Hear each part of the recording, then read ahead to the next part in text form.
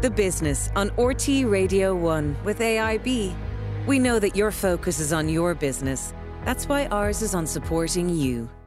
Now, as we were saying there, figures released by the CEO this week show that we have the highest numbers in employment here since records began 25 years ago. But of course, that's little consolation to people who are out of work and are overwhelmed by the notion of writing a CV or a cover letter, preparing for an interview, putting together an outfit for interviews and so forth, and even figuring out what sort of job would suit them. Help and advice with all of these elements are provided by Work Equal, a free service that was set up by social entrepreneur Sonya Lennon, who joins me now, together with Tamara, Kearns and Olive Currivan, who are clients of the service. You're all very welcome. Sonya, first to you. What's the biggest challenge that people face who've been out of work for a long time when it comes to finding a job? I think in simple terms, it's a lack of confidence. And I think that's our secret sauce. It's what we do at Work Equal. We give people that boost that can give them the catalyst to change and course correct. And I think, it is, you mentioned it in your introduction, we are at essentially full employment, but there are cohorts of people who are locked out of employment, and our job is to give them what they need to succeed. And when you say give them what they need, what kinds of services do you provide? I mean, does it help people with CVs, that sort of thing? Yeah, absolutely. So I suppose above the waterline, what we do is we provide clothing.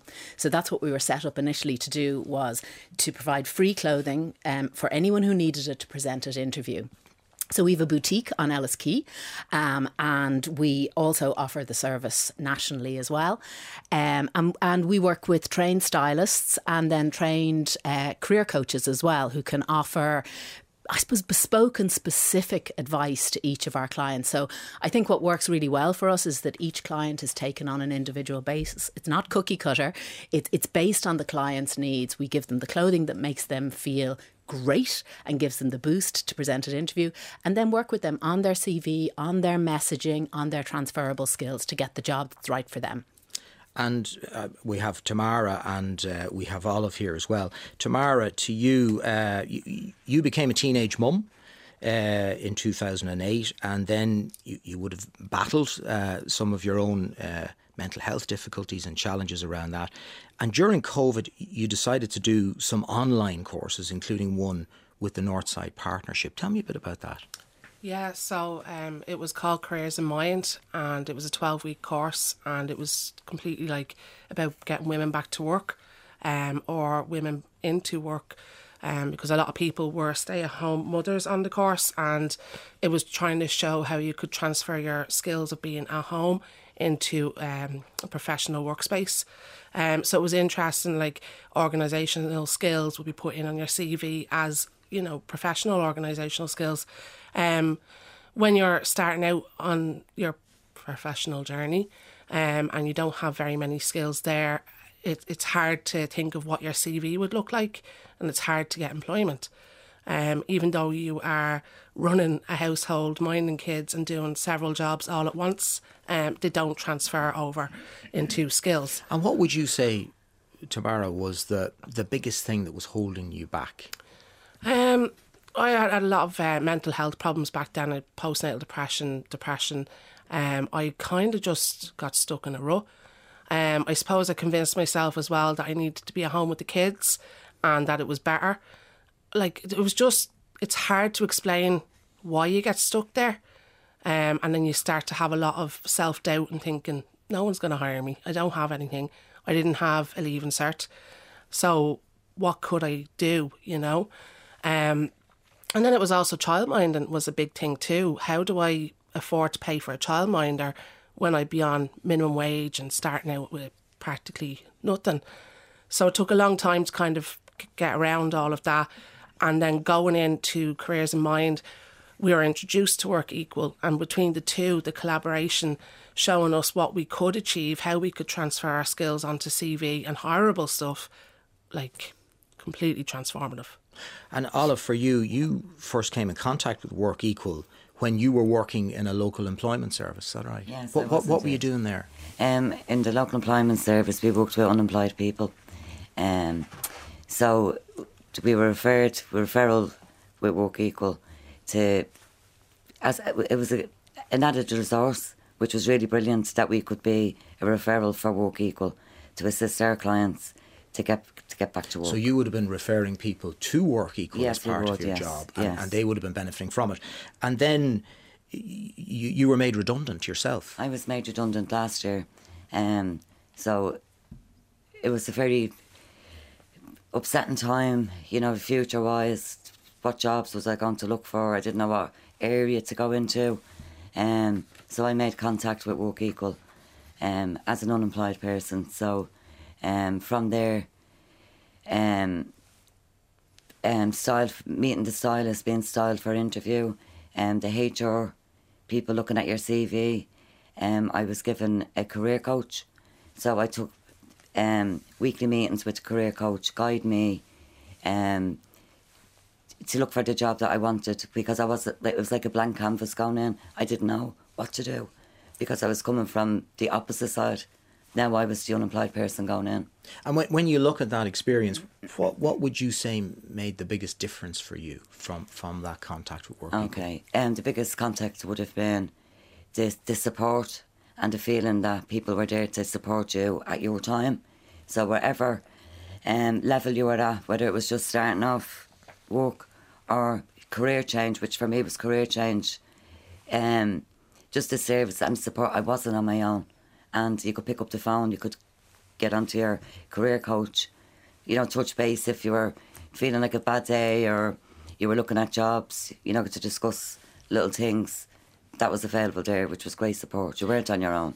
And Sonya, when it comes to the service, are there any criteria that you apply as to, you know, who can avail of it and who can't? Honestly, it is so accessible to everybody, and we kind of say none of this is means tested. You can't means test confidence. If you need support and confidence to succeed, and we're so excited. We're at such an important part of the organisation's development now.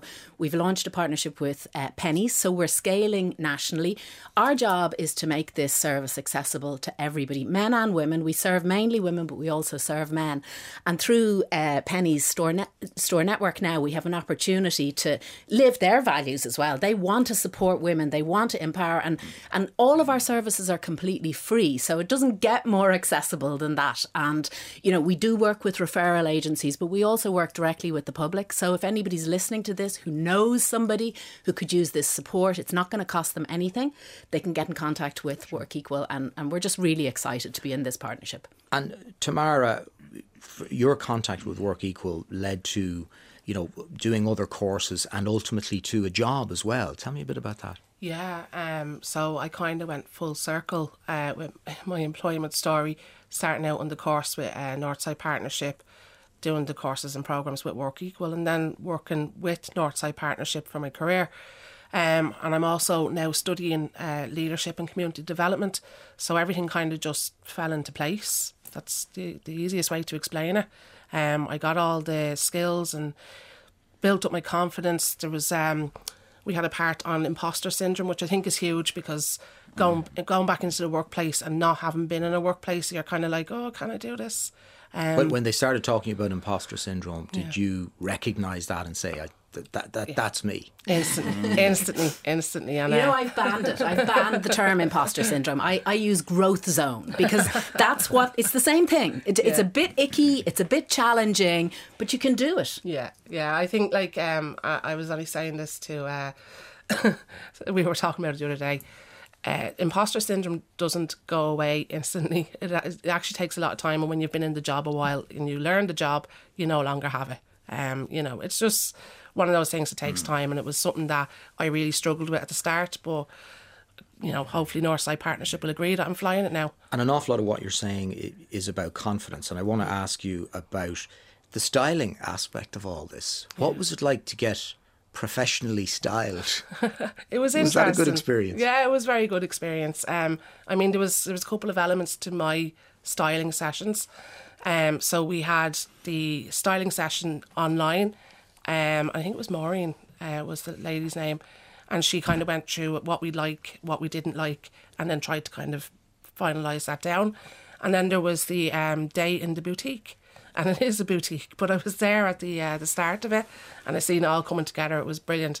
You go in, you try on a few outfits, you're asked what kind of things you like. There are things that you don't like or mightn't like, and then you put them on, and you're like, completely changes your perspective on what you thought was your style. But considering the fact that would you find yourself sort of saying, I don't like that, that's not me? Or would you say, you know, have the confidence say, no, that's definitely not me, but maybe I'll try it? I do now. I didn't back then. Back then I'd walk in, see something, pick it up out of shop, and I was gone. I hated shopping. Now I'd be more inclined to like spend that time and learn or use the skills that I learned during the boutique session to actually shop effectively. I think there was a huge thing on like capsule wardrobe building as well, which is also sustainable because you're having in mind what items you have at home and how to go in and shop to match those items so they're all different. Brilliant. Olive, what was the styling part of it like for you? Did you enjoy that? I enjoyed it, yeah, it was fantastic. I think for any woman to go into that lovely boutique and that time given to you and just for you, they'd be ready for you coming in, and they'd have, you know, the rail of clothes, or like just what Tamara said, things that you might think I wouldn't kind of colour my wires, maybe not, but you'd feel confident enough to try them. And like that with the capsule wardrobe and that lovely treatment, just all for you on the day, is just fantastic. And then the confidence that would have given you when searching for a job or doing an interview, how much of a difference did it make, Olive? It made the whole difference, to be honest, because you knew you had your outfit there, you've already tried it on, you felt comfortable, you could stand differently in your interview clothes. So when the interview was coming up, if you were lucky enough to get that interview, you were prepared already in the way you looked, which gave you the confidence going to that interview, you know. One of our stylists famously called it the snap. When you're getting ready, you're getting styled, you're trying stuff on, and then we know the minute a client puts the shoulders back, the head up, that's the snap. They have it. That's they feel the moment, great. And they feel very much themselves, maybe, instead of feeling this isn't really me. Totally. Yeah, exactly, yeah. And how do you measure success, Sonya, with the programme? Well, we measure success pretty clearly in terms of the amount of people who get the job first time. And does that happen a lot? Yeah, 6 out of 10 clients get the job first time. But I think more importantly, 7.5 out of 10 are where they want to be after 12 months. And that could be that they decide to go back and do further education and training. And one of our most successful programmes is our mentoring programme. 9 out of 10 clients are still in employment 12 months after that programme. So we have phenomenal programmes on a continuous basis for our clients. And I think once you're a client of Work Equal, you're a client for life. And it's called Work Equal, and we're talking about women returning to the workplace, and it is also Nullig na Man. How do you think we're faring? Because one of the things that you look at is equality and fair pay and issues like that. How do you think we're doing in relation to those issues? I think we're at a really interesting inflection point. There's been a huge amount of conversation around equitable workplaces and particularly through a gendered lens. It's kind of the biggest bucket, if you like. About 10 years ago when we started advocating for this, people didn't believe that the gender pay gap existed. Some people still don't, but most do. And in fact, research that we did showed that 75% of the population want to see closing the gender pay gap as a priority of business and government. So that's really good news. It means people want this change. I think what we need now is action. We have CSRD directives coming down the track. We have compliance and reporting growing in its power.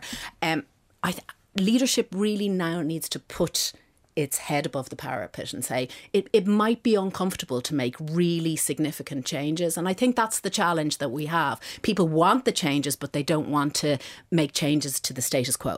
Okay, so it's actions now. We have the research and the data. We need to do a bit more with it.